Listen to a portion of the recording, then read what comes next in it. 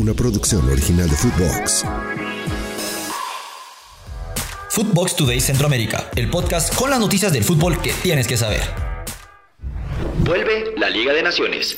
La reanudación de la Liga de Naciones Concacaf es el punto focal de la actividad de la semana en la región, ya que los jugadores están centrando su atención en representar a sus respectivas selecciones nacionales, donde a continuación te destacamos algunos de los partidos que se llevarán a cabo en octubre como parte de la Liga de Naciones.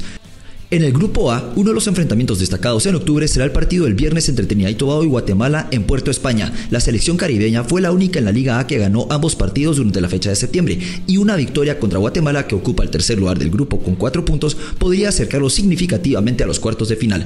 El grupo B es muy reñido, con los 6 equipos separados por tan solo 3 puntos. Uno de los enfrentamientos a destacar será el partido entre Cuba, que está en segundo lugar con 4 puntos, y Honduras, tercer lugar con 3 puntos, en la República Dominicana el jueves por la noche. El domingo por la noche habrá una revancha en Trinidad y Tobago entre Jamaica y Haití después de su emocionante empate 2-2 en Kingston durante la jornada de septiembre. Jamaica lidera el grupo con 4 puntos, mientras que Haití se encuentra en cuarto lugar con 2 puntos.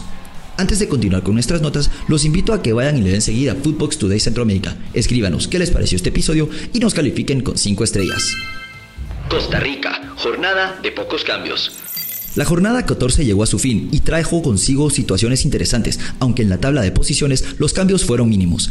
En total se anotaron 15 goles, siendo el partido entre Pérez Celedón y Liberia 3 tantos a 2 el que tuvo la mayor cantidad de tantos, con 5. Además, por primera vez desde la jornada 9 se registró un empate sin goles en el partido entre Grecia y Santos. A pesar de su derrota, el Saprissa logró mantenerse en la posición de líder, ya que Alajuelense sufrió su primera derrota en casa en la historia ante Sporting FC, poniendo fin a una racha de 7 partidos sin ganar. El cartaginés, con un nuevo entrenador, logró una victoria en Punta Arenas y acumuló su 5ª victoria consecutiva, convirtiéndose en el único equipo que ha ganado sus últimos 5 partidos.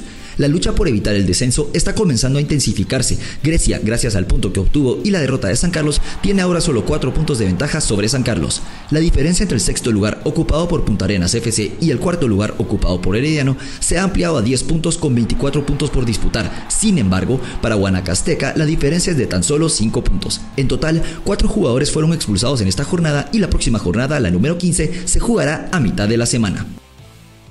Honduras, nuevo director técnico para Real España. El nuevo entrenador de Real España será el uruguayo Miguel Falero, quien ya tuvo una experiencia previa en el club sanpedrano hace 7 años. Su representación ante la prensa y la afición está programada para el día de mañana. Esta decisión se tomó con el objetivo de dar un nuevo enfoque al banquillo y mejorar el estilo de juego del equipo, una tarea que recaerá en Falero, quien regresa al club después de su primera etapa en 2016.